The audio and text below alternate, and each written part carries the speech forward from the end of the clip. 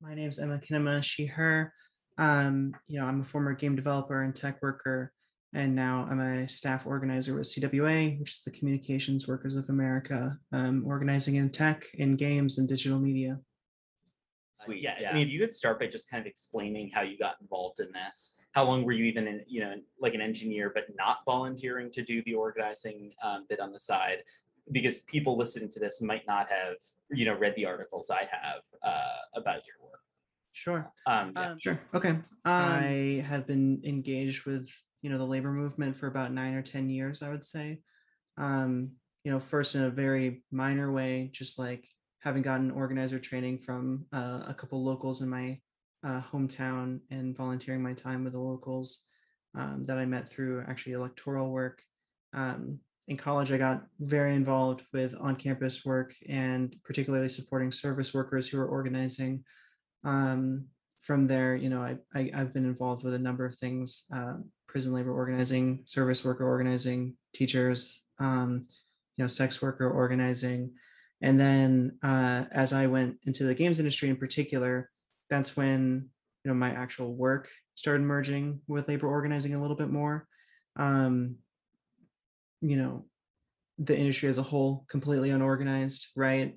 And so it seemed a bit daunting, the notion of trying to organize where there is no culture of it. There's very little knowledge of what it would even mean in practice. But in 2018, myself and many others kind of managed to catch some kind of spark and fan it a little bit into a flame. We founded Game Workers Unite, which was kind of like a loose collection of people from many different cities and kind of countries around the world trying to organize in the industry. I was also involved with some tech organizing at the time that was outside of the games industry. I was involved with like the Riot Games walkout and things like that, if folks are familiar.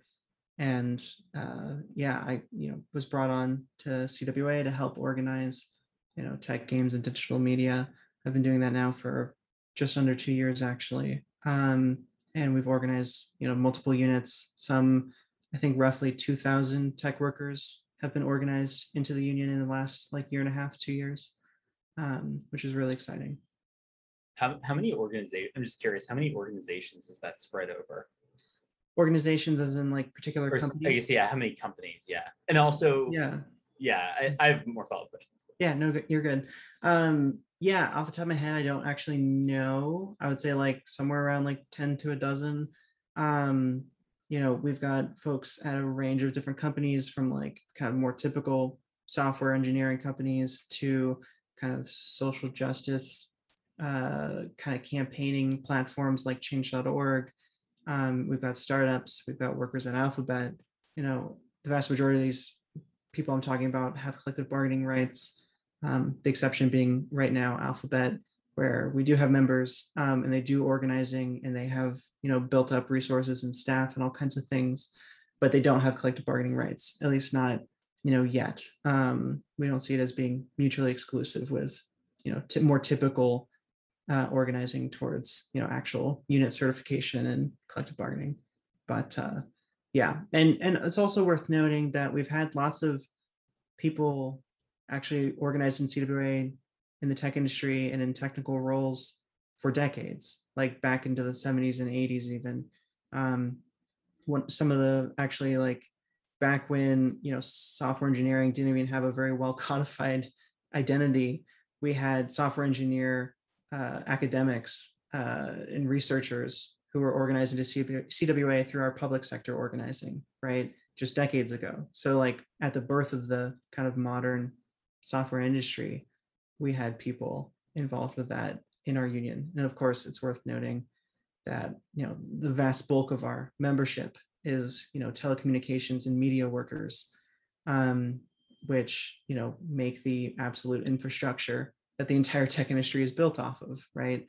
And ultimately, it's also worth noting, I'd say, that these days, finance entities really don't refer to separate tech, media, in telecom industries. They refer to them as a single entity because they're all so bound up. And so I would argue our union is like the most natural fit for organizing in tech because we're in the same industry. Like a good example would be AT&T is the employer where we have organized the most CWA members at on the scale of tens of thousands of people, right? Ranging from, call center techs to, engineers and technicians and maintenance people, linemen, things like that.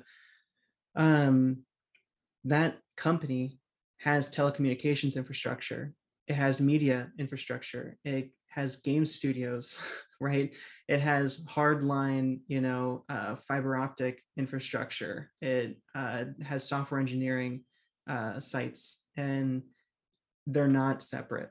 This is all one giant industry, and so our organizing experience is very deep, actually, in this industry. What's new is actually building towards any meaningful density in software engineering specifically.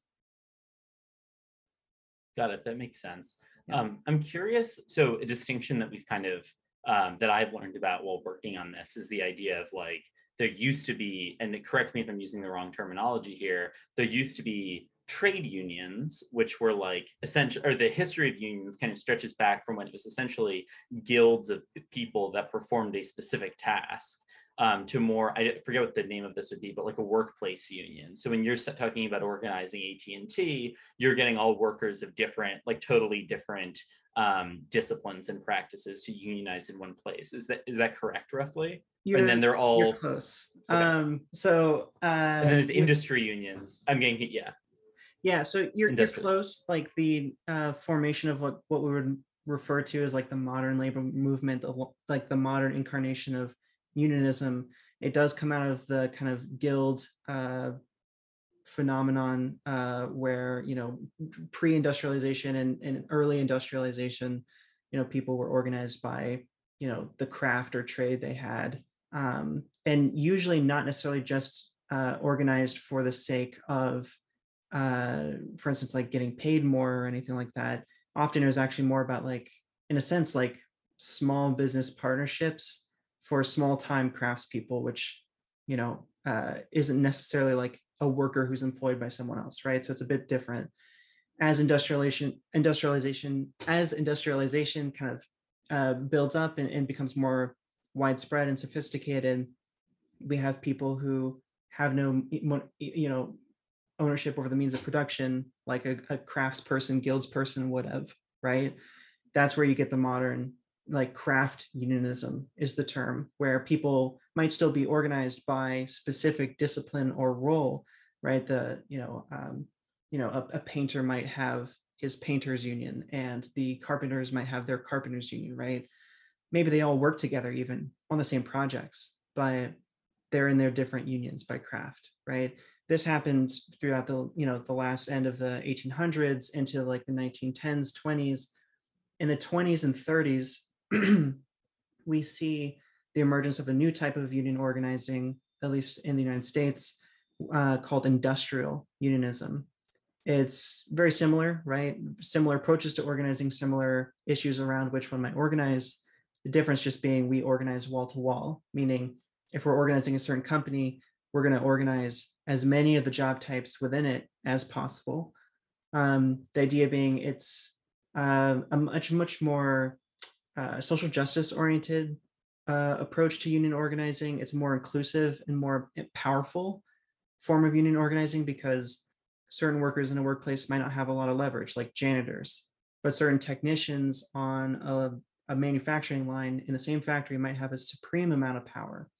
So organizing them separately would be like, benefiting some people more than others. It would still be good for folks, but industrial unionism means the strengths of all of us are shared, the weaknesses of all of us are shared. And it's like, in my opinion, the most powerful, most important form of union organizing today. And that's how we approach it. So for instance, at change.org, we recently organized, we have software engineers, designers, support staff, campaign workers, any range of things. At another unit that we're organizing that isn't quite public yet, but in the next week or two, it'll be public. We've organized, engineers, designers, again, people like communications and media experts We've organized salespeople in this union wall to wall, right? So that's an example of industrial unionism. Could you explain also briefly, is the industrial union shared across multiple companies in this, or companies or organizations, in the sense that, like, it's not, you do the unit of bargaining ends up being the employees of an individual employer, Yes. and that employer, not like you could have a general CWA strike, right? But I'm guessing that's uncommon. It's Is very that, and uncommon. does the term general strike mean like all of the industrial unions in parallel? Not necessarily. So actually, you kind of can't define the term general strike.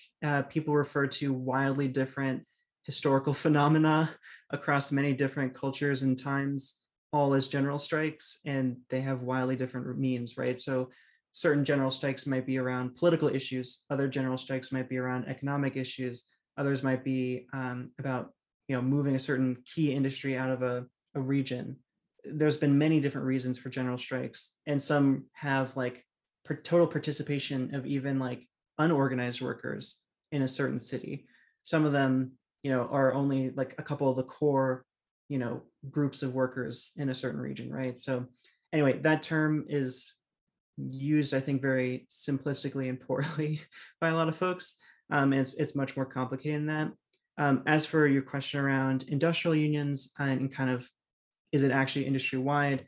Industrial unionism specifically, the idea of it is to have a more unified, industry wide, sector wide labor movement. It's kind of one of the main reasons. However, a lot of industrial unions organize company by company, and they have, company by company different contracts.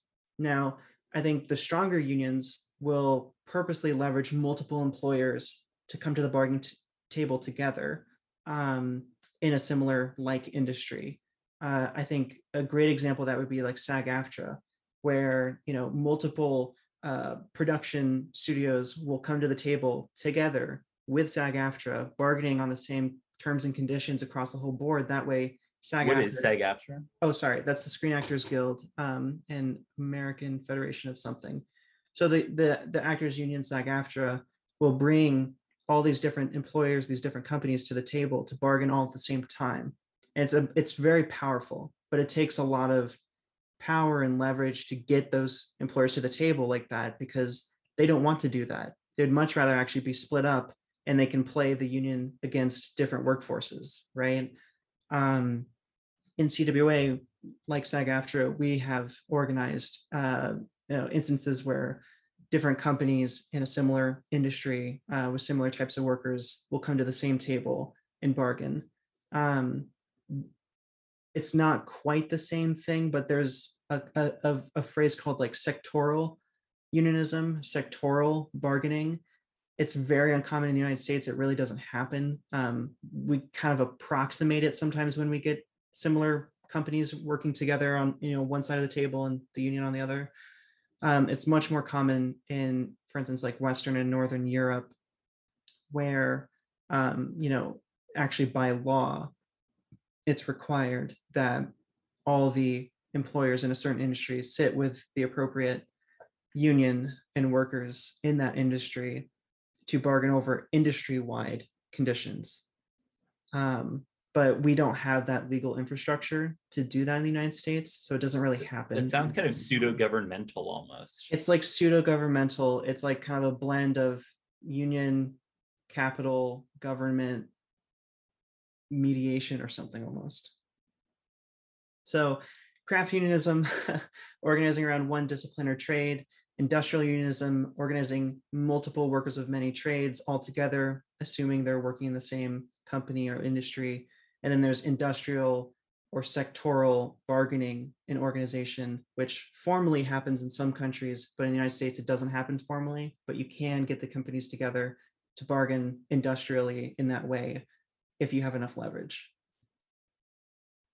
Cool. Yeah. I'd be curious to hear about your specific experience, I think, in games specifically. Sure. I guess to preface, this is a tough game. The game industry specifically is interesting because I personally grew up playing a lot of video games. When you're little, it seems like it would be super cool to go and work in a game studio, work on something like a Call of Duty or like at Nintendo or something like that. It's kind of the dream. Although it was never specifically my dream. It was something that, like, you know, lots of kids are brought into coding for the motivation through the intention of like, oh, you can learn to make your own games.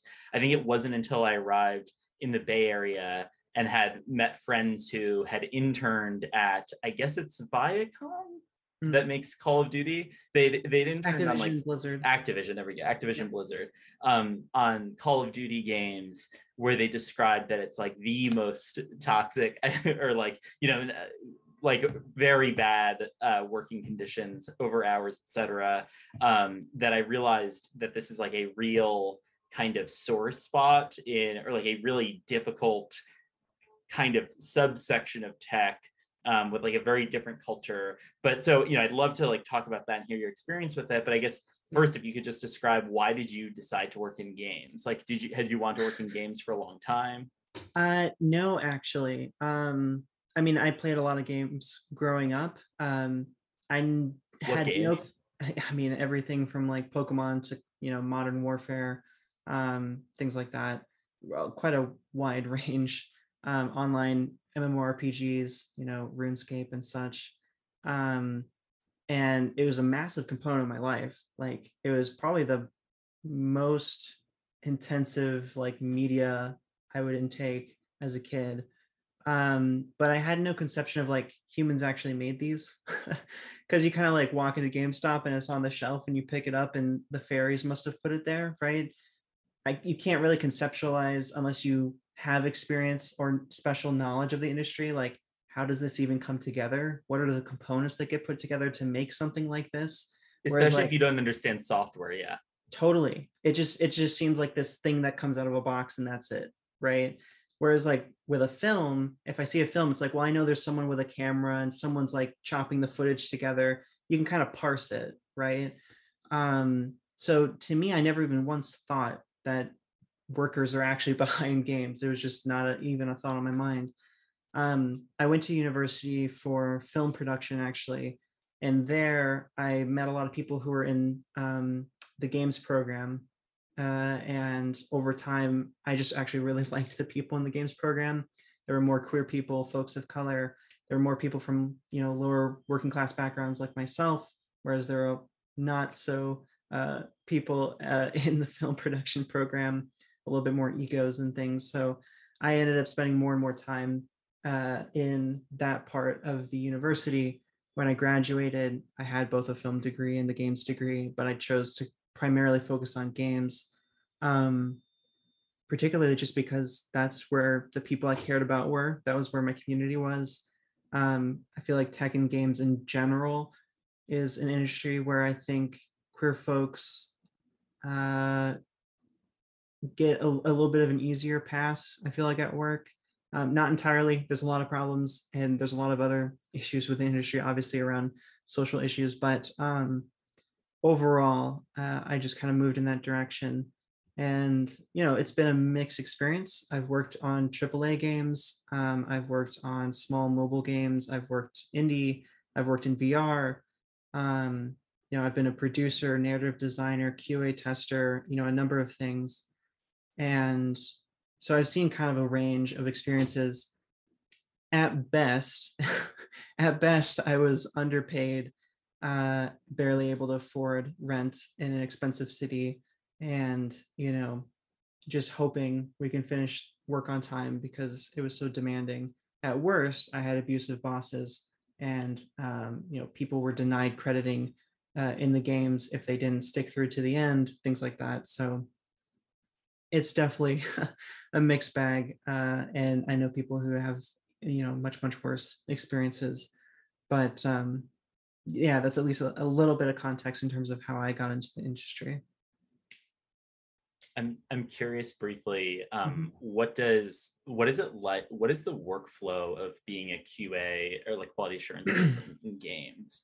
Yeah, I feel like if you tell people you do quality assurance testing in video games, the vast majority of people either one will have no goddamn idea what you're trying to tell them, and then if they do have some semblance, they will think you sit at a desk playing video games all day, which is, Right. It's at risk of sounding like playtesting.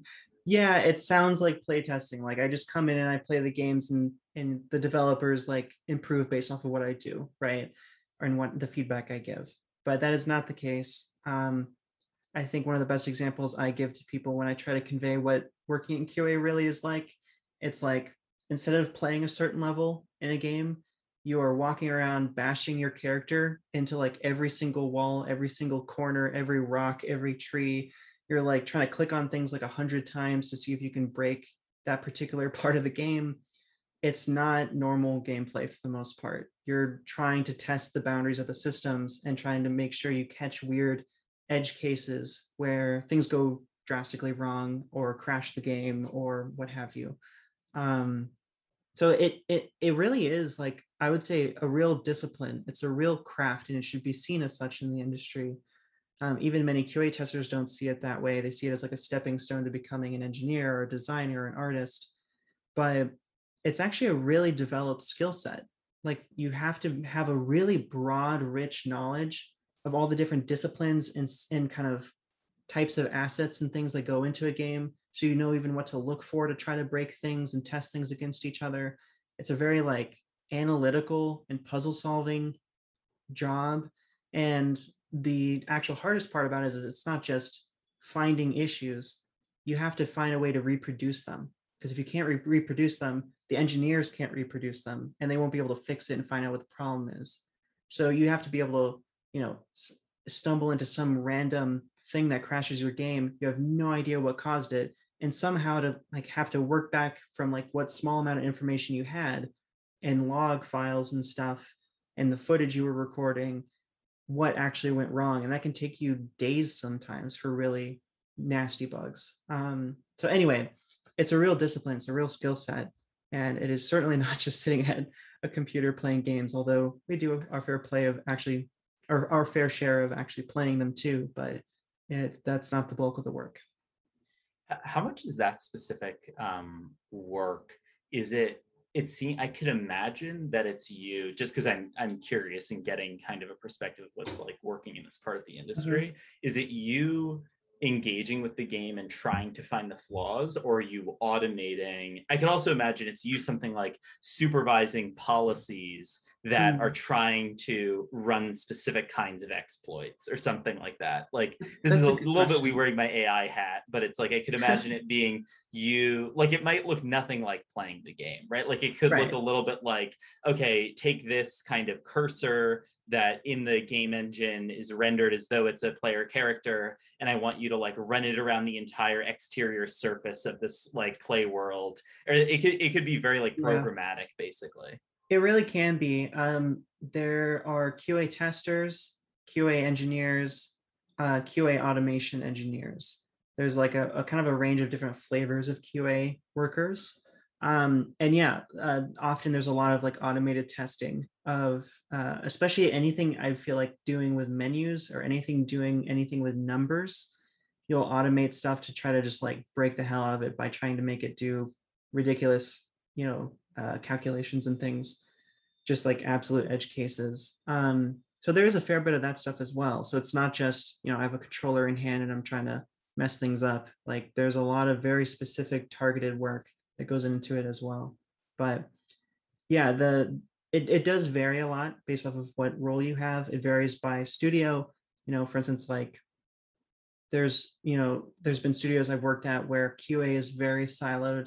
You don't have any interaction with other developers of any other skill set, and you just do the testing and you give that information over to them. There's no back and forth.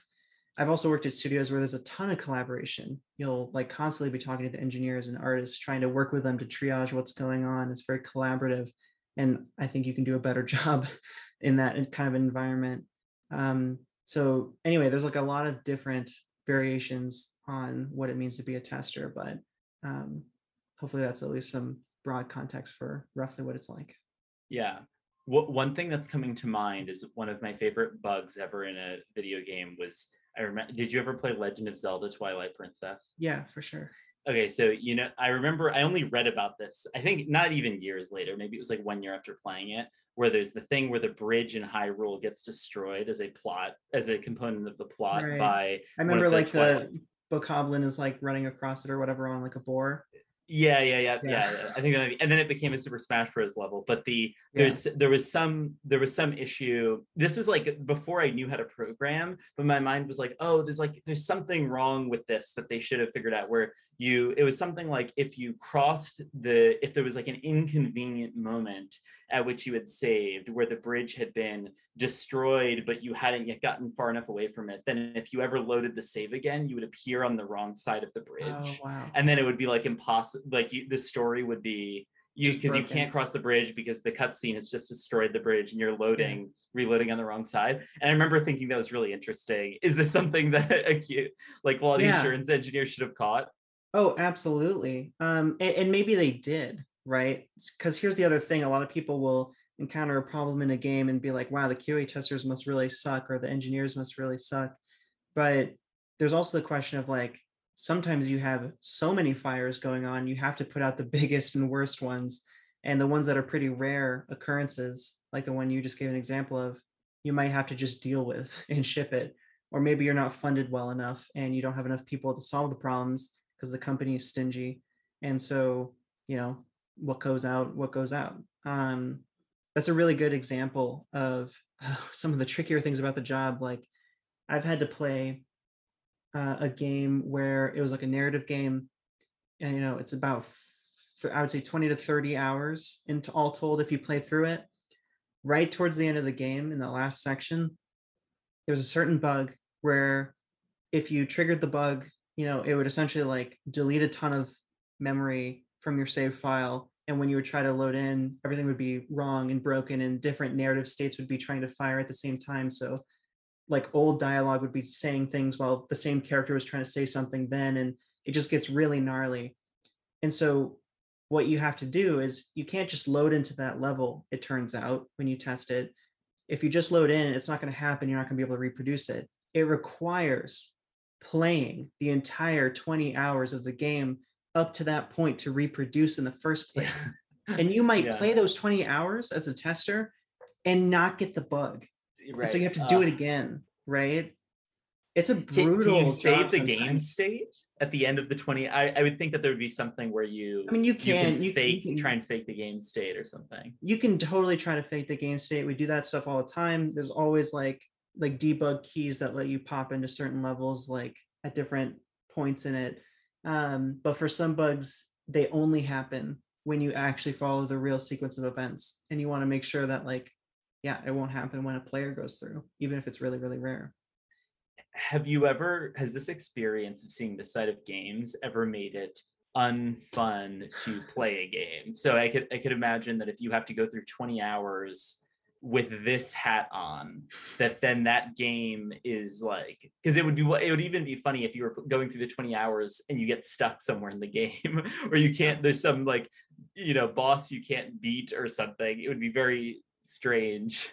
Yeah, I mean, doing QA work definitely changes how you see games. Like, I think it's similar to like, I don't know. I feel like in high school, people always made like a joke of, if you go through honors English, you'll never enjoy reading again because you're just going to be breaking down all the different symbolism and stuff, and you're not actually just enjoying the story.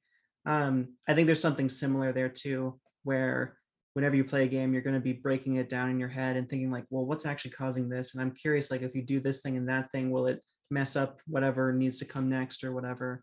I think it only ruins it for like games you worked on because you just know it so inside and out, in my opinion.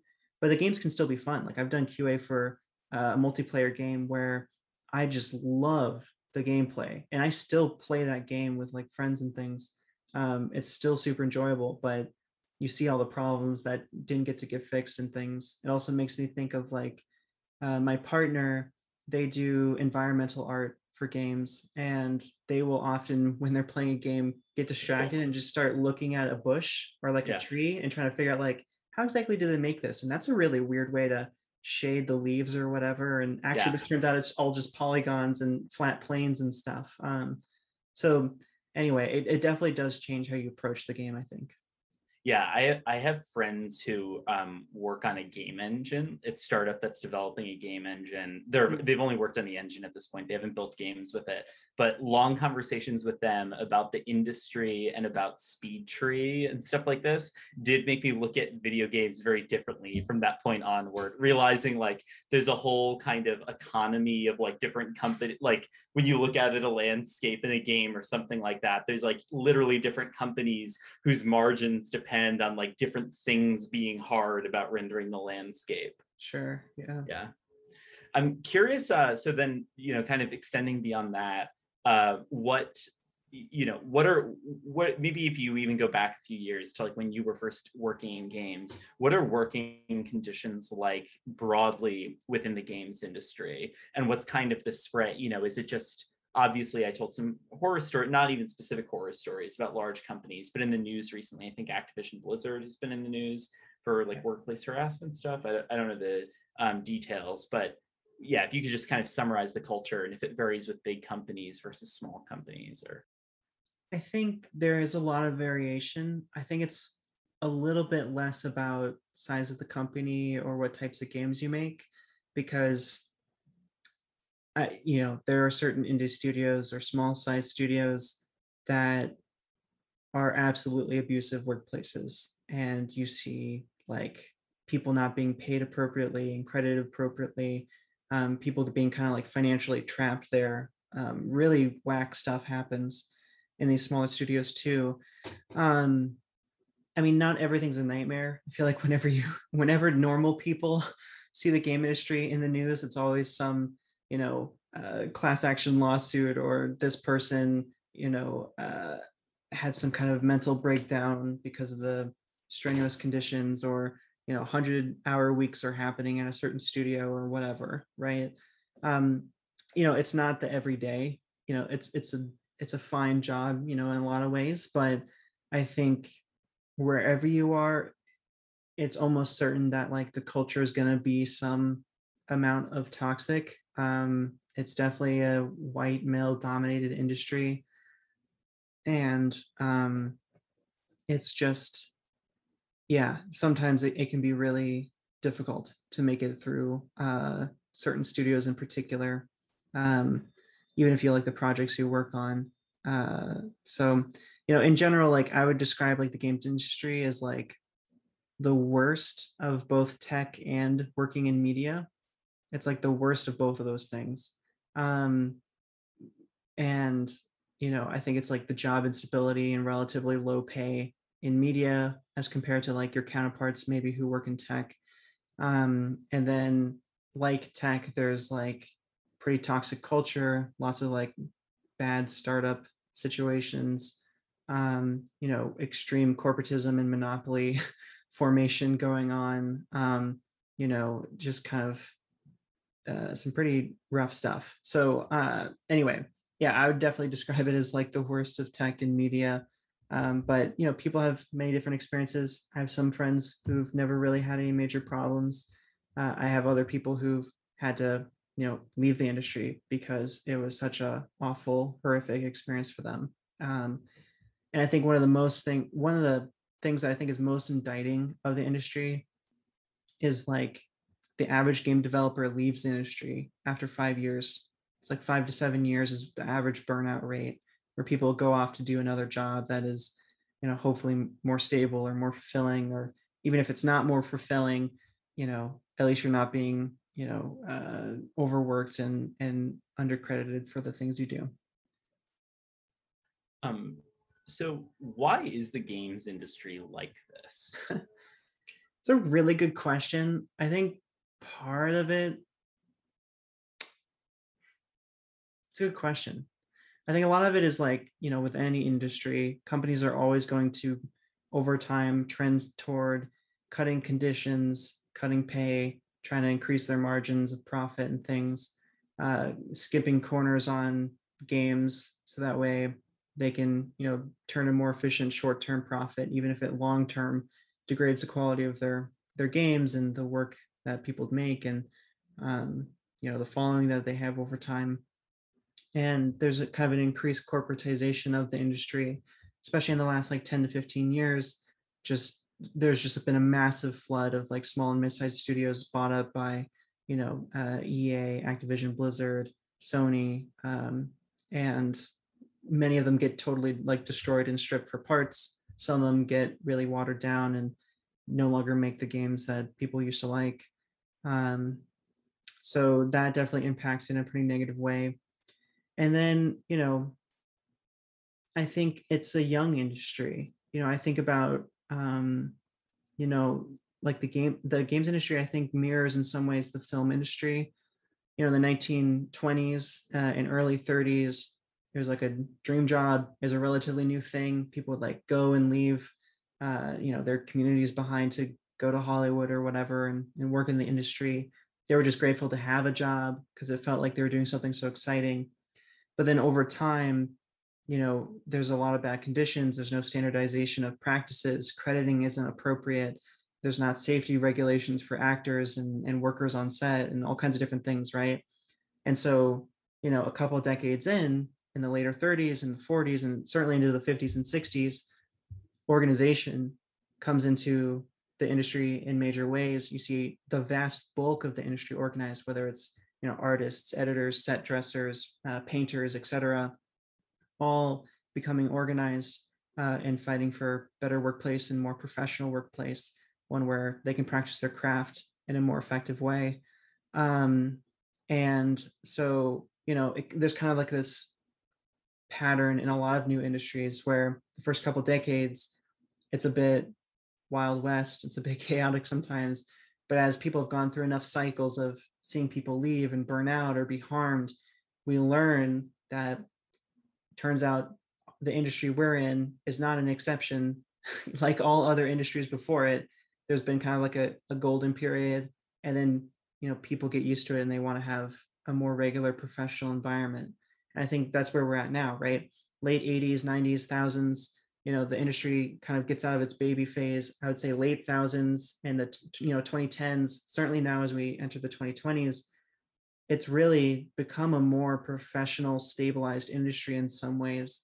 And I think people have seen enough cycles of people burning out and leaving and amazing studios crashing because of bad conditions and in bad, corporate practices, that that's why you're seeing an emergence of interest in organizing to make it a more, frankly, adult and more humane and more professional environment for everybody. And I think it maps a similar experience as the film industry had. And I think tech also, I would say, mirrors the steel industry, which is maybe a weird comparison. But I often reference the steel industry when I'm talking to people about tech because, back in the 1910, 1920s, kind of early steel industry in the United States, it was completely unorganized. And if you asked uh, really any labor leader, any worker, any businessman in the industry, if you ask them, will unions, finally appear and be organized in the steel industry, they would say no. The vast majority of people thought it was never going to happen. Again, including like organizers and labor leaders. There were like individual strikes and actions and things that would kind of pop up here and there, but there's no cohesive movement, right? But in the 30s and in the 40s, you see the mass industrialization of the industry coming to fruition. You're seeing mass industrial unionism in the industry, massive companies falling to organized labor, and workers being, just completely empowered on the job in a different way. And what's funny is a lot of people who said steel could never be organized, they would say, the workers are too well paid. It's too new of an industry. People really like working in the industry. Steel has like new management techniques that will make it impossible for workers to organize. Where have I heard those same things in technology? The workers are too well paid. People wish they worked in tech. Management has these unique, newfangled ways of structuring the workplace such that the workers will never organize. I hear that constantly, all the time. But I think we're entering that phase where you start to see the scales tipping towards workers wanting a voice, wanting democracy, wanting power in the workplace, wanting a say over their the nature of the kind of policies at work, the types of projects they take on, the ethical use of their labor, career progression, diversity, equity, and inclusion issues, all these different things that motivate people to organize to make a more quality and professional industry. I think we're following a similar pattern where it's no longer a newfangled industry. It's not some baby darling in Silicon Valley. It's deeply embedded with all modern work and all modern industry. Technology is not separable from being a grocery store clerk, from being a teacher, from being a filmmaker. Technology is deeply interwoven with all these things.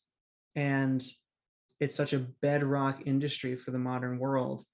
And I think people are starting to see that we need to have responsible democratic worker voices in the space, having real power to shape it in a more meaningful way that isn't just about corporations monopolizing the space and extracting extreme amounts of profit by crushing typical labor rights and community rights. Got it. Yeah, all of that makes sense. I specifically really like the tying the analogy to the two seems incredibly clear. And when we've reviewed with other people the history of steel organizing, it's funny actually both SAG and steel have like come up many times. But I think Really? that drawing the kind of parallel analogy to these two and to tech generally in the sub industry of gaming specifically, that's a really great analogy. Could you explain when people organize workers in the context of games, Yeah. what are they asking for? So, it seems broadly unions want higher pay in general in most workplaces, but I'm sure that's a simplification. What are the issues that are unique to labor organizing and the things that unions bargain for in the context of games specifically, and then maybe tech broadly? Yeah, that's a good question. And I feel like often people raise the idea of like engineers or game developers being relatively well paid as a reason for why they wouldn't organize. But I would say, even if you're making minimum wage at a coffee shop, if you organize, it's never just about like getting a pay bump. It's always about having a voice and dignity and respect at work, and really having agency over your work life where we spend the vast majority of our days, right? It's not just about getting a slightly larger paycheck. And so that's something that we really need to understand in games and tech, that people aren't just organizing because they want a bigger paycheck, although they deserve one because, for instance, at Alphabet, the average worker creates about $1.5 million in value for the company each year. Is every worker making $1.5 million? No, they are not. So that means whatever they're not getting of that $1.5 million is being taken and given to shareholders and people like Sundar, right? Similarly in games it's the case. So I think you could argue for increased paychecks and things in the industry, but I think mostly, especially in games, the issues I see the most are diversity, equity, inclusion. Making sure that more diverse folks are being hired, but not just being hired, but actually retained, trained, moved up in their career, and not just stagnating at the lower, intro level positions and things. I see a lot of people wanting to organize because they see the company as kind of ruining their product that they're working on, getting in the way of having a quality product, and they want more say in the production process, for instance.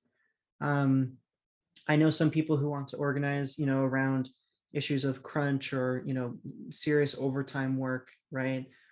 I think with that one, especially in the context of the games industry, I think a lot of people assume that people organizing would want to just end crunch and end overtime work, but that's not the case. Like, I think that's a very simplistic way to view the problem. The main problem is a lack of agency. I think it'd be You might great. want to explain Yeah. what crunch time is also, yeah. Yeah, crunch is a phenomenon in the games industry. It's also seen elsewhere, but that's where the term comes from. Crunch is when people engage in overtime work for extended periods of time, usually forced. So, for instance, I've been in crunch periods where we'd be working like 70 or 80-hour weeks, every single day of the week, people coming in on Sundays, um, trying to get something out on the scale of weeks or months, right? It's not that uncommon, unfortunately, in our industry. It doesn't happen all the time, but unfortunately, it happens in a lot of major productions. And it's really, really awful on people's physical and mental health. And frankly, it negatively impacts the games as well in terms of the quality of the product, because you've got these like half dead zombies making the games. So how good are you going to be at your job when that's the conditions you're working in? So that's what crunch is. I think a lot of people, when they think about it as a problem, they are thinking like, well, let's just stop doing it. Let's not have it happen anymore. But I think it'd be much more appropriate to instead actually just give workers the control and agency to opt into it if they want, right? If you want to work overtime, if you want to maybe bring in some overtime pay, that's great. Go ahead and do that.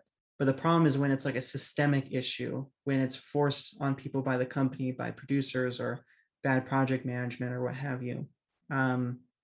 Anyway, all these different issues are issues folks can fight for with a union, right?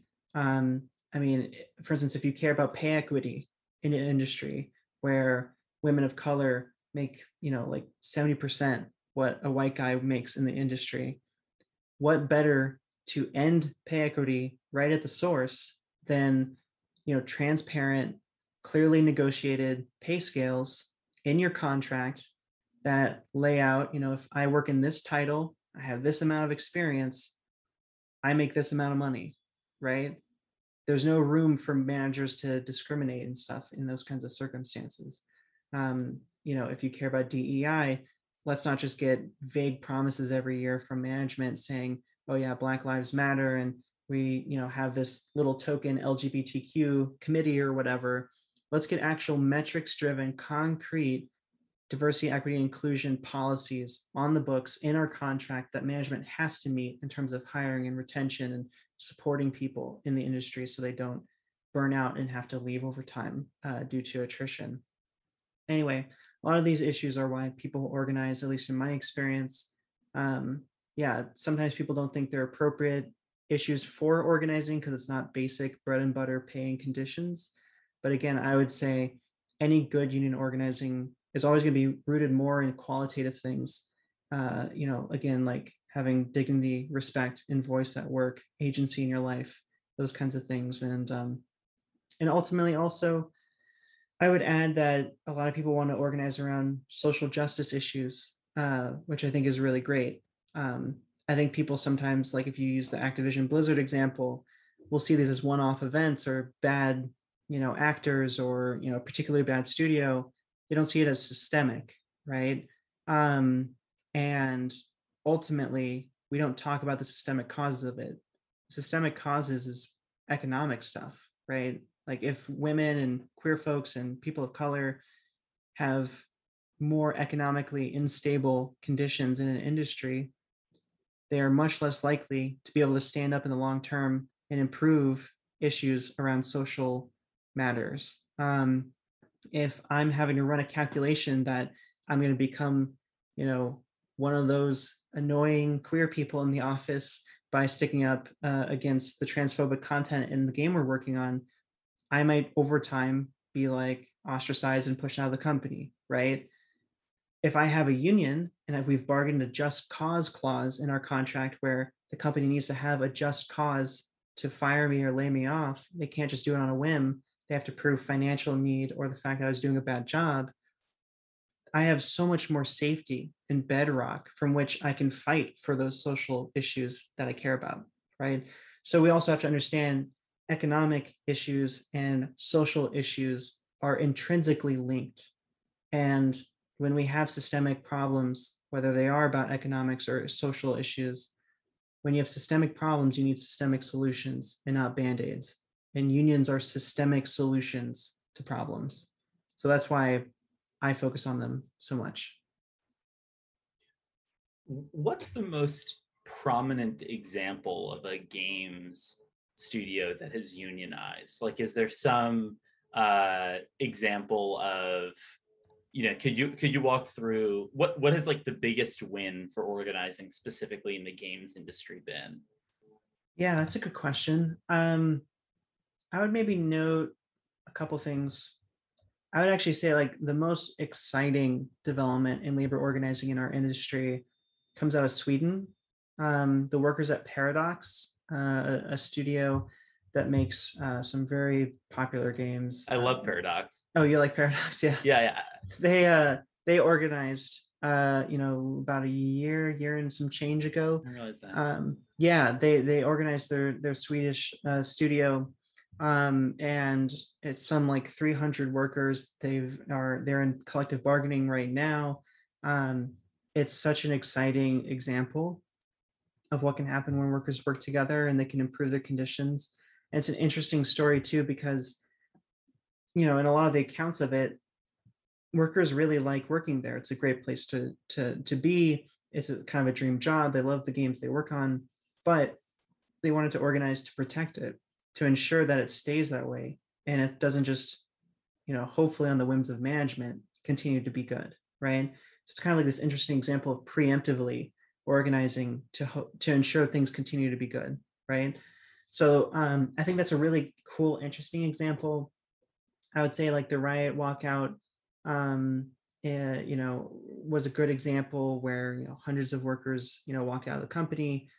We should probably explain the Riot makes League of Legends, or at least that's what I associate them with. Riot is a studio that makes League of Legends, among other things, a very popular game.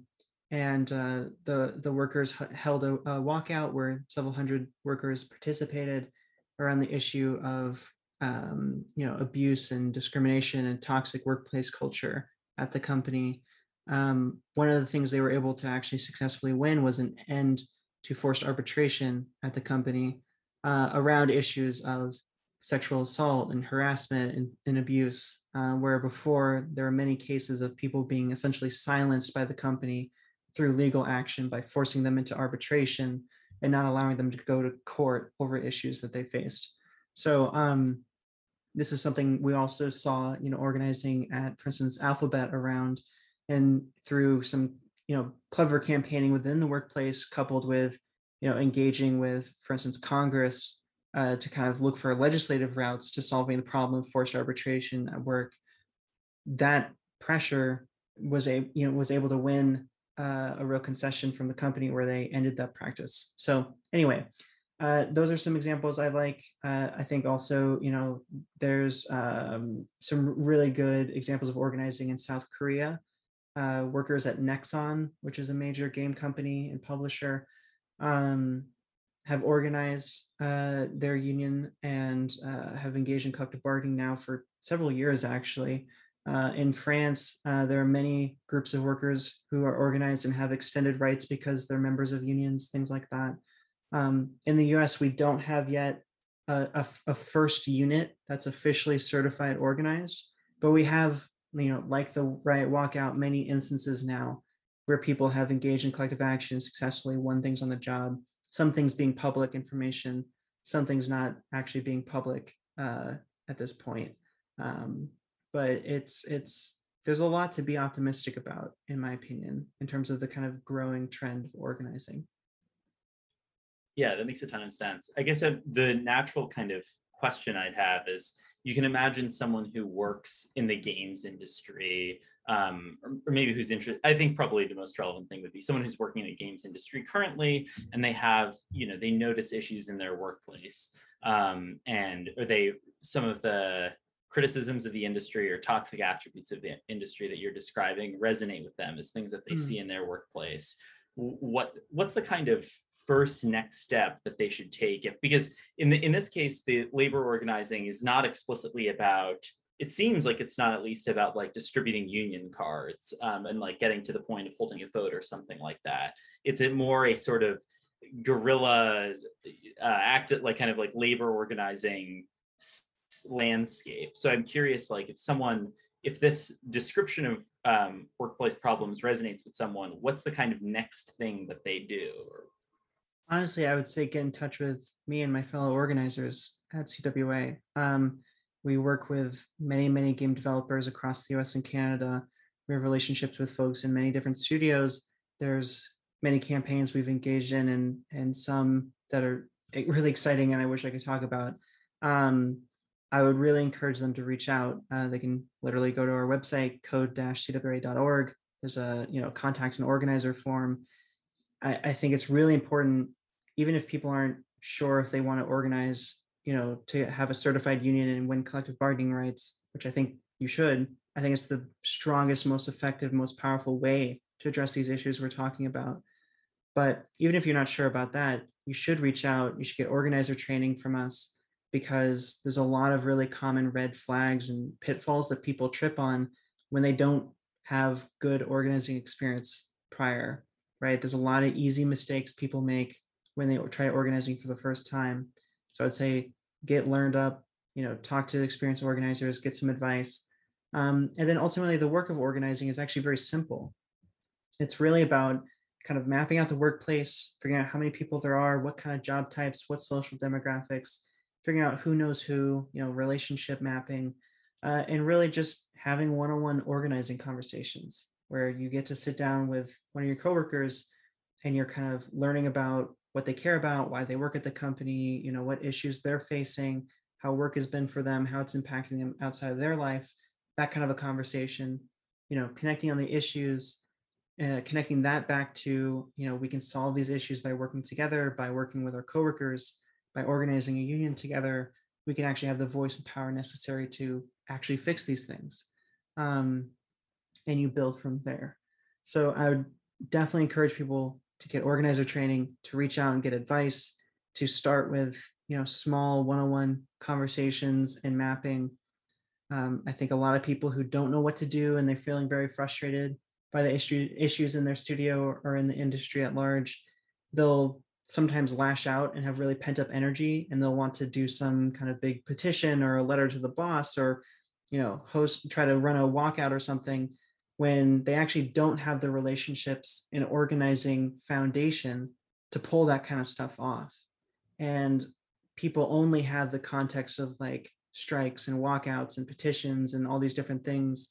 They don't understand that organizing, 99% of it is actually just talking to your coworkers, having organizing committee meetings, doing social mapping of the workplace. It's not all the fun, exciting, news making events. And so people often make pretty serious mistakes by trying to get there too fast. And they kind of ignore the more difficult day-to-day, more small scale work that makes up good, powerful organizing that can win on major issues. Yeah, it's a very long-winded answer to no. I was reach out and learn how to organize. Yeah, I was gonna because I was originally going to follow up and ask, what are those pitfalls? Like, because this could be a useful like PSA. Because you could imagine it could be bad, and that someone hears this, they get motivated, and then they go out and take one of those kind of like brash actions. So is that the thing to watch out for? Yeah, definitely. And I think also, trying to have these conversations in group settings where you're trying to talk about the idea of organizing with people, always a bad call. Don't have your organizing conversations over text or Signal or company Slack or whatever. Have your organizing conversations in person, on a video call, or by phone. You have to have that very personal, in real time conversation where you can actually feel where that other person is emotionally and really connect with each other and kind of let your social barriers down a little bit. Because good union organizing is all about, again, really connecting personally on the issues, building a real culture of support and trust and care amongst your coworkers. And you just can't do that unless you're really talking to them as people. And then, I think there's also, I've seen it many times at many studios now. I think sometimes, quote unquote, progressive, usually senior white male devs will kind of refuse to do the meaningful work of organizing in terms of having conversations and meeting and doing that more, day-to-day grind work of organizing. They won't help their coworkers with that, but instead they'll fire off in a all hands meeting or on company Slack, or they'll shoot some big message about why everyone should have a union and blah, blah, blah. They think they're helping, but they're not. They're actually often really causing major problems for other people, because when the company sees that stuff, they're not going to target the senior white male dev. They're going to go start looking for all the QA testers and marginalized people where they assume the rabble rousing is coming from. Um, and so, I think oftentimes some of those types of people, the kind of more senior white male devs, uh, will kind of do this more individualist approach to trying to move the issue. And it's really actually counterproductive. It's not even just neutral, it's counterproductive to meaningful organizing. So again, talk to, actual organizers who know how to do this. We've, won many campaigns before. We have collectively decades and decades and decades of experience in CWA in particular with union organizing. And, actually learn what it'll mean to do the work necessary to build a different culture where workers actually have support and voice and agency. Got it. Yeah, that's great advice. Yeah, so the main takeaway then there being like getting in touch with people who've done this before. Specifically, there's going to be more kind of like behind the scenes grunt work than you think. Organizing is very much like, to use the most lame metaphor on the planet, it's very much like an iceberg. Like a very tiny amount of it do people see. Like, the strikes in the news and the actions and the walkouts, that is such a tiny, almost insignificant sliver. And when those things happen, they're the culmination of a massive amount of conversations and talking and meetings and planning and strategy and learning and training and all these different things that culminates in those moments. Those moments don't spark meaningful organizing. They accompany meaningful organizing. And I think people don't understand that. They think it actually goes the other way around sometimes. So it's just so essential to understand that good organizing is personal. It's one-on-one. It takes work. It's not exciting. It's like basic community building. That's what that is. Yeah, that makes sense. So I'm trying to imagine there's two sorts of critiques that I can imagine someone either working in games or who generally is thinking about a career in games might have about like whether unions are relevant to them. And I think they're like two, and this is a little bit influenced by people I know who actually work in games or in software, and they go in kind of two different directions. One I would call like the pessimistic direction of this all sounds great, but the problems in my workplace are deeper and more cultural and less about things that I could explicitly bargain for. And then an optimistic kind of critique, which might be something like the way out isn't unions, it is X new technology that I believe is going to like save my practice. And there's one specific example that's coming to mind there in the world of kind of blockchain stuff or decentralized autonomous organizations. But so we can go, or DAOs, so we can like kind of deal with each of these. So I think the first one would be, I'm thinking of specific friends who work in software who I'm thinking of people at large tech companies as well as kind of smaller, more social organizing kind of and software outfits that where they have a lot of they seem to have a similar relationship to their workplace to what you're describing. Generally, they might be from like marginalized groups. So there's like a variety of reasons that they might feel out of place in a very like white, hetero, like male dominated kind of culture in tech. And they might even in some cases have good relationships with their individual managers, which could confound their like, or kind of confuse the direction of their critique here. But they have a sense that like even if there is a workplace or some sort of union or labor organizing outfit in their job, that like it's not really addressing the problems they have with their workplace, and that they, it's deeper and it's cultural. And the union, while it can do a bunch of, they might, they haven't said this to me, but I can imagine they think, oh, the union organizers or the labor organizers are those people over there that are like doing stuff for the media and like broadly working to improve our lot, working for this large tech company, but it's going to take forever before that affects my direct work, and I'm still stuck here with like a bunch of kind of older dudes who like white cis dudes who like might not understand me or something like that. That's obviously a characterization, but so I guess I'm curious what you'd say about this kind of like the problem is too deep and cultural, and like a union can't overnight wave a magic wand and change the like composition of my workplace to make me feel more like I belong here, or something like that. That's a great question. And that's an interesting thing to kind of wrap one's head around. I've definitely seen these kind of archetype people in my organizing and working experience. I think to someone who believes that union organizing is good, but it can't really address cultural issues or social issues, I think I would just say that they're profoundly wrong.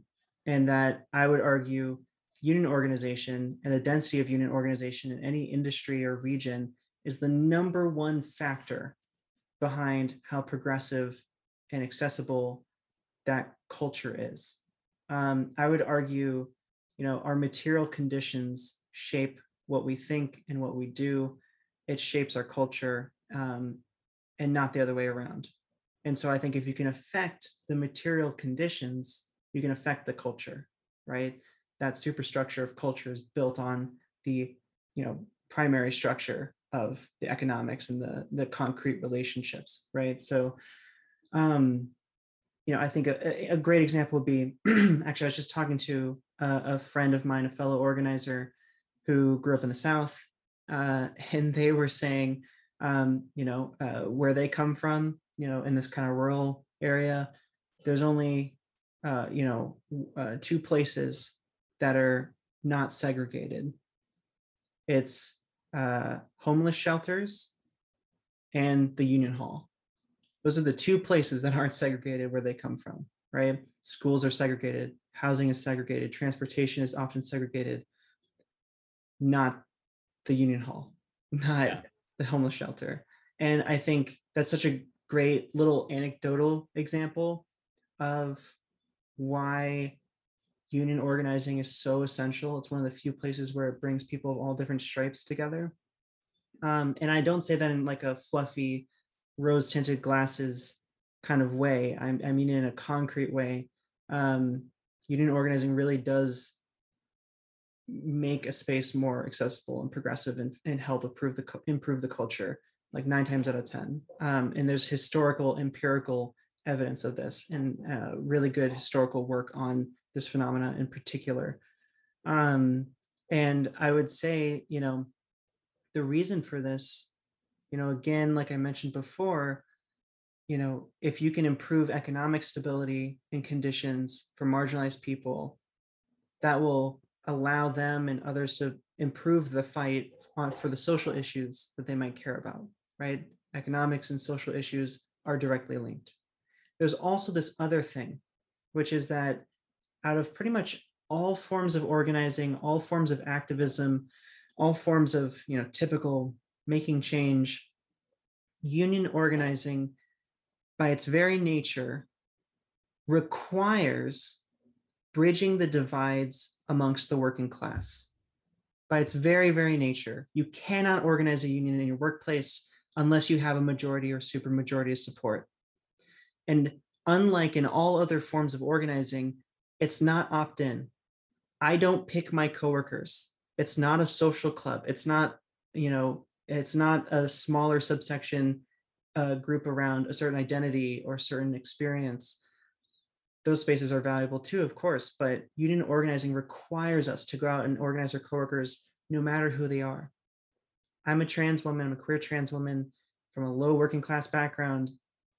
I have had to organize far right people who hold very transphobic, very homophobic views, right? People who've been hostile in the workplace. I've had to go and organize them because I didn't get to pick my coworker, and I needed them to get to that majority where we can make change, and not just for me and for the people I care about, but for them too.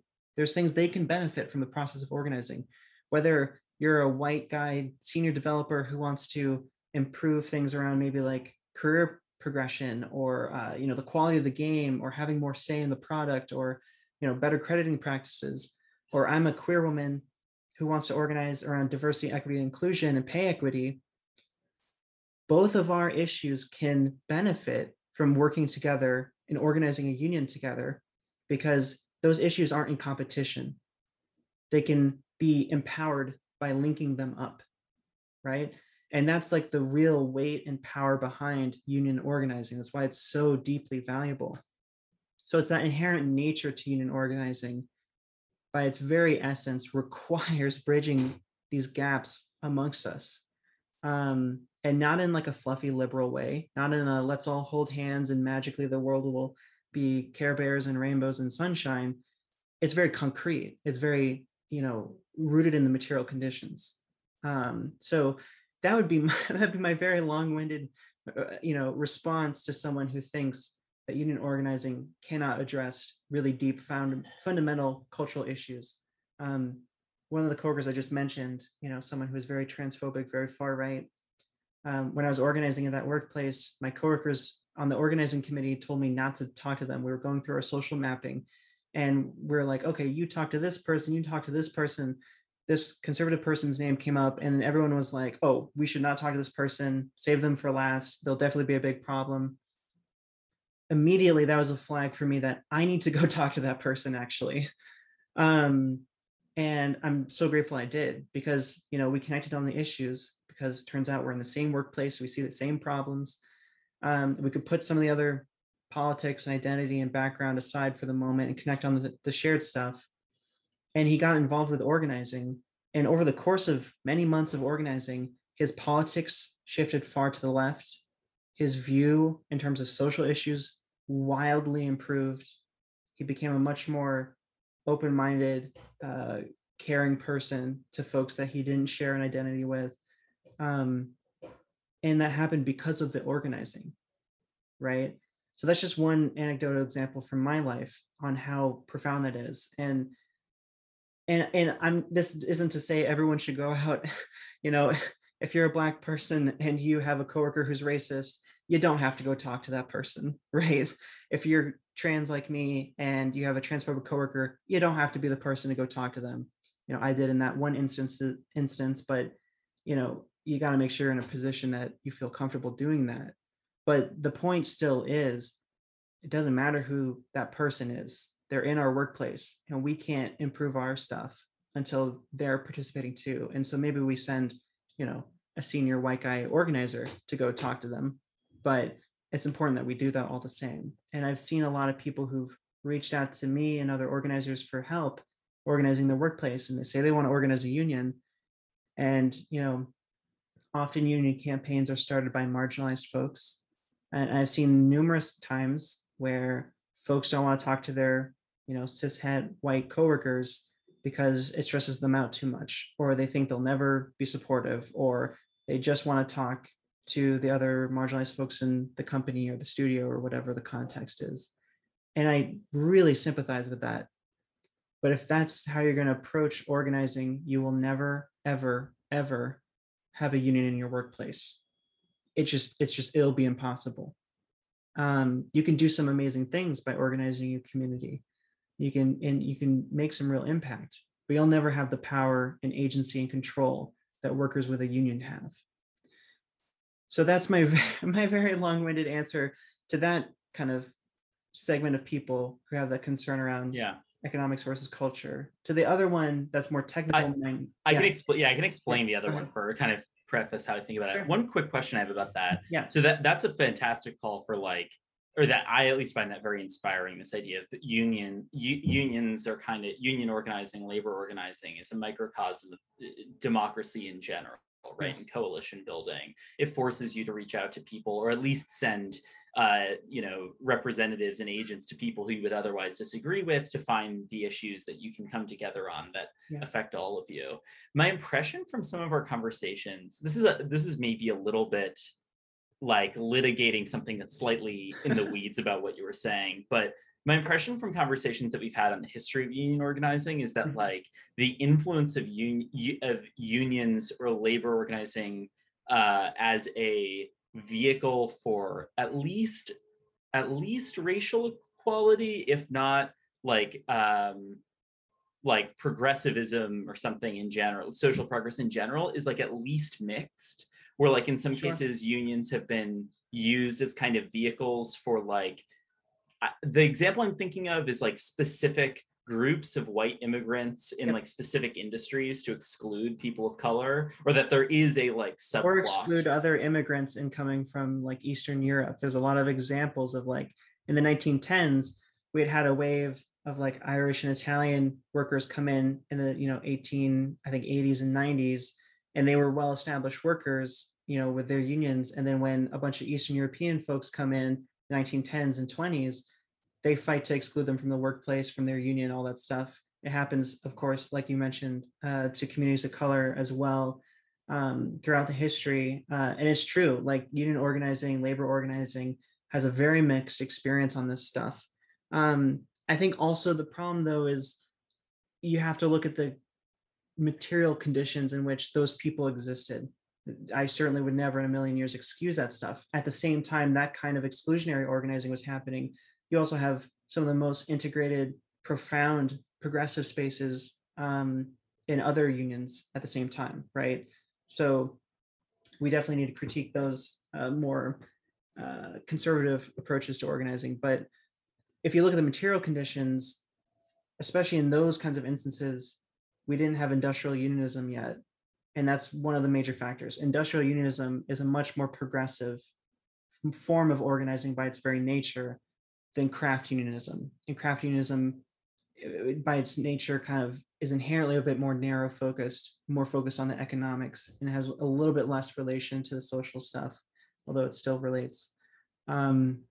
So I think the more and more we move into modern industrial organizing, the more and more we do see like a very tight linkage between social progress and labor organizing. But you're right, it's a mixed bag. And also you have to look at, like, for instance, like police unions, which are essentially, I would argue, like mafia rack-ups where, these people with a monopoly on violence are organized amongst themselves to better execute on that, right? Not great. I don't like that. And I don't want them in my movement.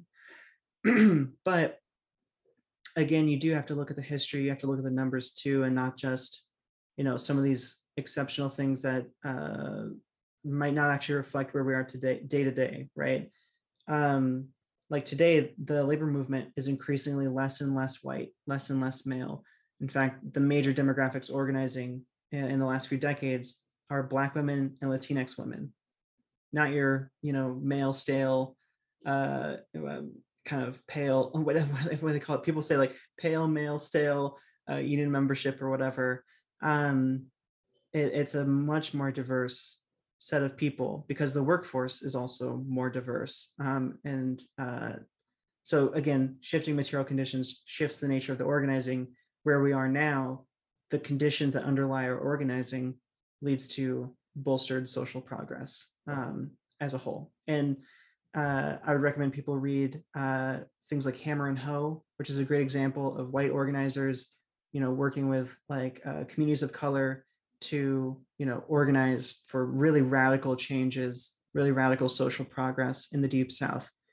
Books like The Southern Key have a really great history of organizing in the South, in particular, how progressivism relates to union organizing, and where you see a greater density of union organizing, you see, even like socialist and progressive people in mayoral offices, people running for governorship.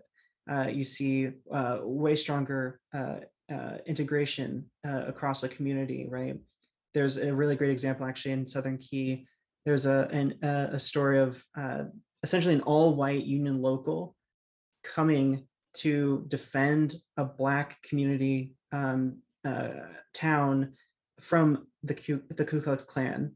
Like the KKK was coming to town to harass a specific community, and a white union local from a neighboring community came in and, like, with their bodies, like putting them in between, was like helping to protect that community, right?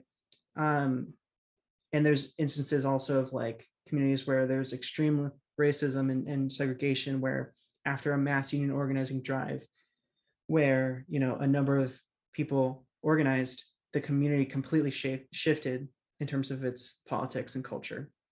So anyway, there's a lot there. And we could probably talk for like 20 hours about this. It's a really complicated in deep subject, but it's really important.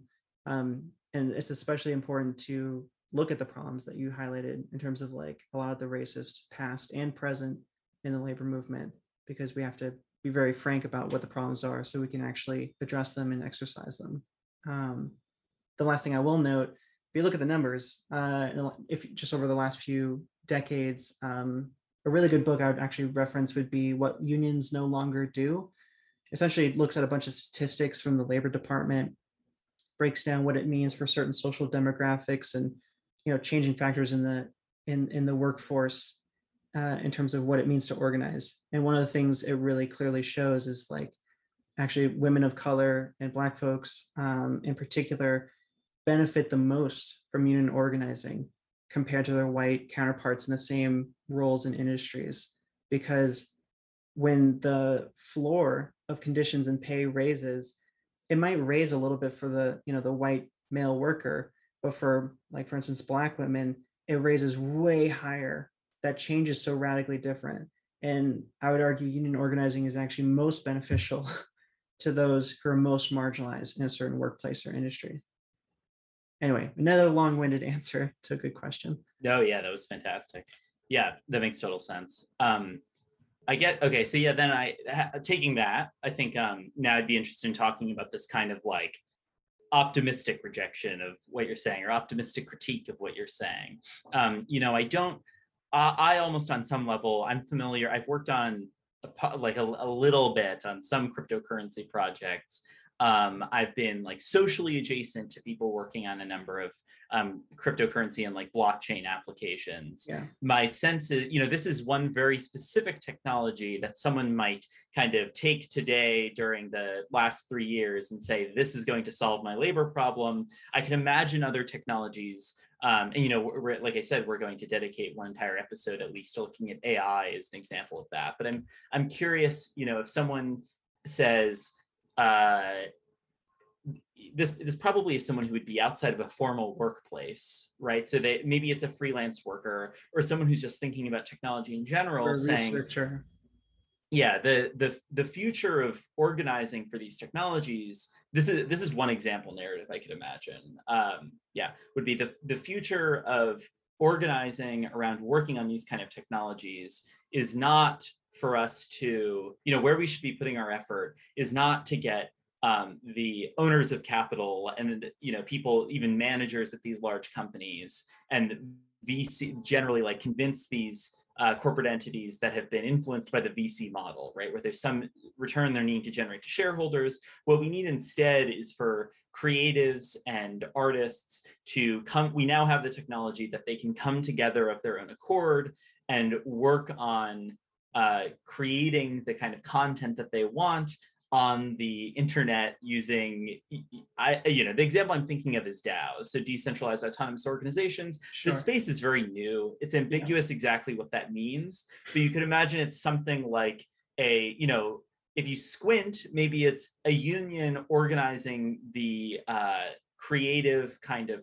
process for generating something like a game entirely by itself. If you were to try and use an analogy for like blockchain organizing and like traditional labor organizing, it might be something like that. Why do we even need managers? Why not like why not quit your job, get on a Discord and try and make a game with your buddies online? Yeah. In some kind of organization that compensates you by some predetermined algorithm.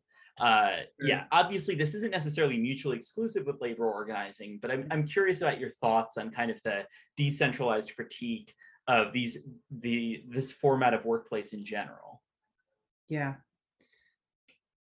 Well, I would start by noting, if someone says, well, why don't you leave your workplace and reinvent the wheel somewhere else with your buddies on a Discord, that reveals a lot about their class nature. Yes. That reveals that they are a very economically stable person with the luxury of being able to go and do that. So that's one thing.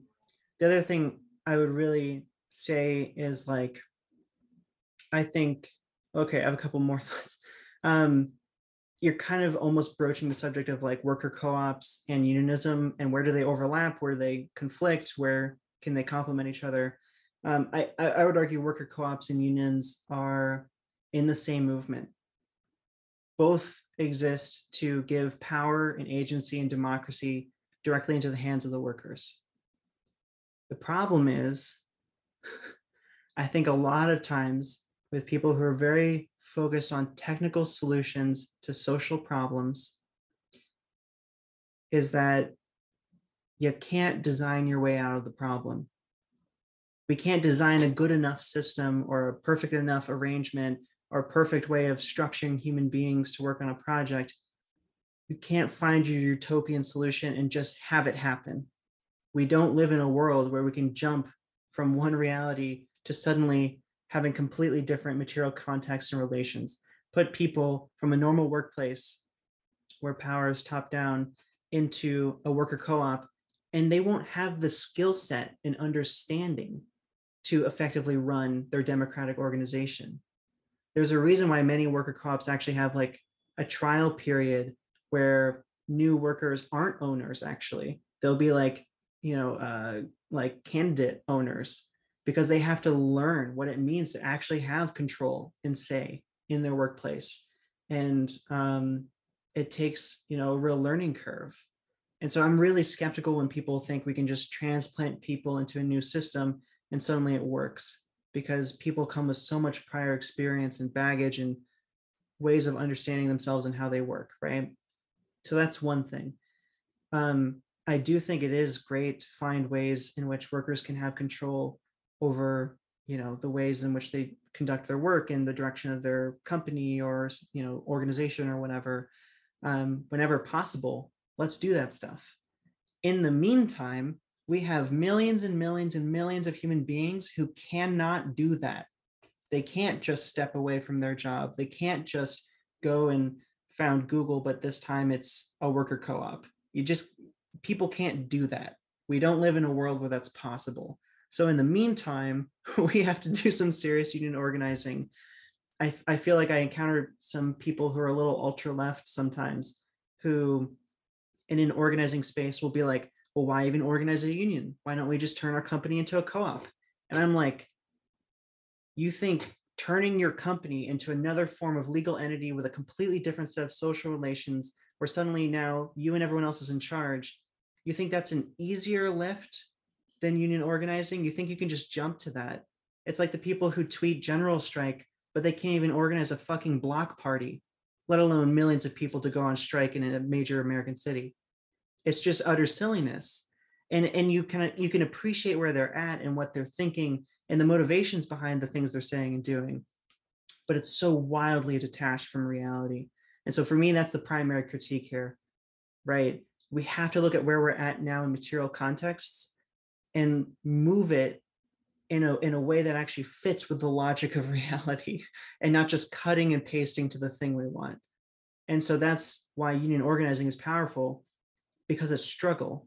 It's a struggle between that ideal world we want to have, where workers have real democracy and say, because even having a powerful union, even the most powerful, most democratic union, is not workers having direct control over their workplace. It's still a compromise and a struggle between the bosses who ultimately own the company and the workers. Now, maybe you could at some point have so much leverage and power you can leverage, turning the company into a co-op. There's actually examples of that historically, and also entire countries that have effectively done that. But in the meantime, union organizing is going to be a complicated struggle between the things we want in our head and the reality that we live in, where we have no power, no voice, no control over our culture and the way in which our company runs, right? And we have to move a couple steps ahead and not 1,000 steps ahead, right?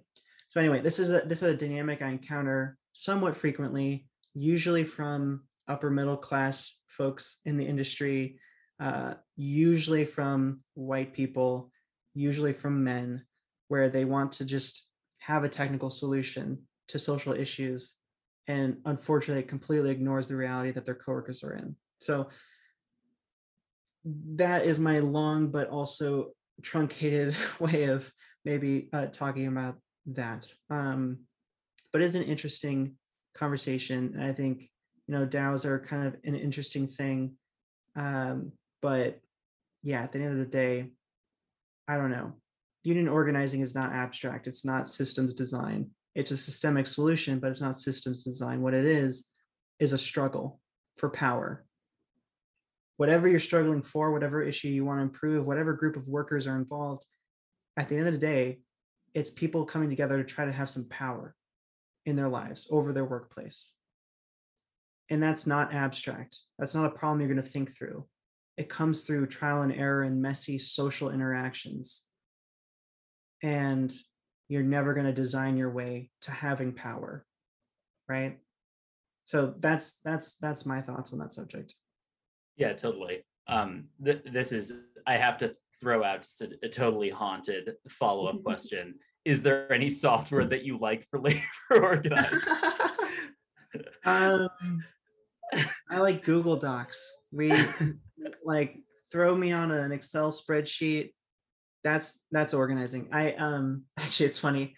In an organizing committee that recently wrapped up one of their campaigns, one of the workers after the campaign kind of ended and the dust settled was like, I think I finally understand what union organizing is. And I was like, what? And they were like, it's looking at spreadsheets and talking to my coworkers. And I was just so proud in that moment because that is true. It's not strikes, it's not picket lines, it's not reading Das Kapital or whatever. It is looking at spreadsheets and it is talking to your coworkers. I tell people all the time, I just met with a new group of workers last week who wanted to learn how to do good organizing. And they were asking all these questions like, how do we do this? How do we do that? You know, do we need to be thinking about legal stuff, you know, communication stuff, blah, blah, blah. And every time I was like, yeah, that's a great idea. What you should do is take a sticky note and write all your coworkers on your team and start thinking about who knows who and what issues they care about and starting to talk to those people. And they'd be like, yeah, no, that makes sense. But like, should we go do X, Y, or Z? And I'd be like, no, the thing you need to do is actually write down a list of your coworkers and talk to them. And they'd be like, yeah, that sounds great. We'll do that. But also like, here's a question about some extraneous legal process under US labor law. And I'd be like, yeah, here's your very simple answer. However, you should go write down a list of your coworkers and talk to them. Like, you just can't hammer that home enough. That's how you do organizing. Have you ever used Salesforce for this? Oh my God, what just a horrible question you've asked me. No, I have never used Salesforce for organizing. I suspect it could be interesting. You know, I've played around with a lot of things. You know, we've used like Excel, you know, Google Docs, Google Sheets, Airtable. I think is particularly useful. It's a good middle ground between a little too complicated but powerful and simplistic enough where people can actually use it in a practical way.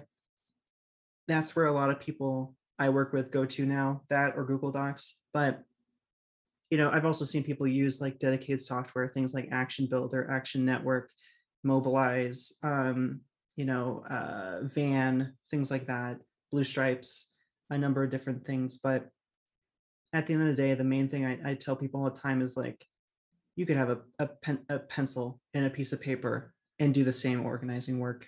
It's not going to make your organizing magically happen or do it better. Organizing is all that social, messy interaction and that human stuff, that emotional stuff. And there's just not a technical solution. And, you know, especially the last couple of years, we've seen a rise of these like startups around, you know, making a platform where workers can organize or unionize, I say in quotes. You know, I think things like Unit or Frank or Coworker, you know, these things I think have value. There's value to these, but sometimes it like teaches the wrong lesson to workers if they're not being properly coached, where they think there can be an easy technical solution to organizing. And the truth is, there's not. You can use those softwares that can be helpful, but it's not going to make the process of organizing any easier or any more powerful, any more effective. You still have to do that really tough, messy work. And for that, you need advice from people who've done it before, like myself and other organizers and other workers who've done this. The best thing you can do to help yourself is talk to people who've gone through it before and learn directly from them. because that's something no software package is going to offer you in terms of making you a better organizer. Cool. Okay, well, we'll leave it there. Thank you so much, Emma. This was wonderful. Yeah, this was fantastic. Yeah, of course. Yeah, really appreciate it. I know it's like kind of all over in terms of subject matter.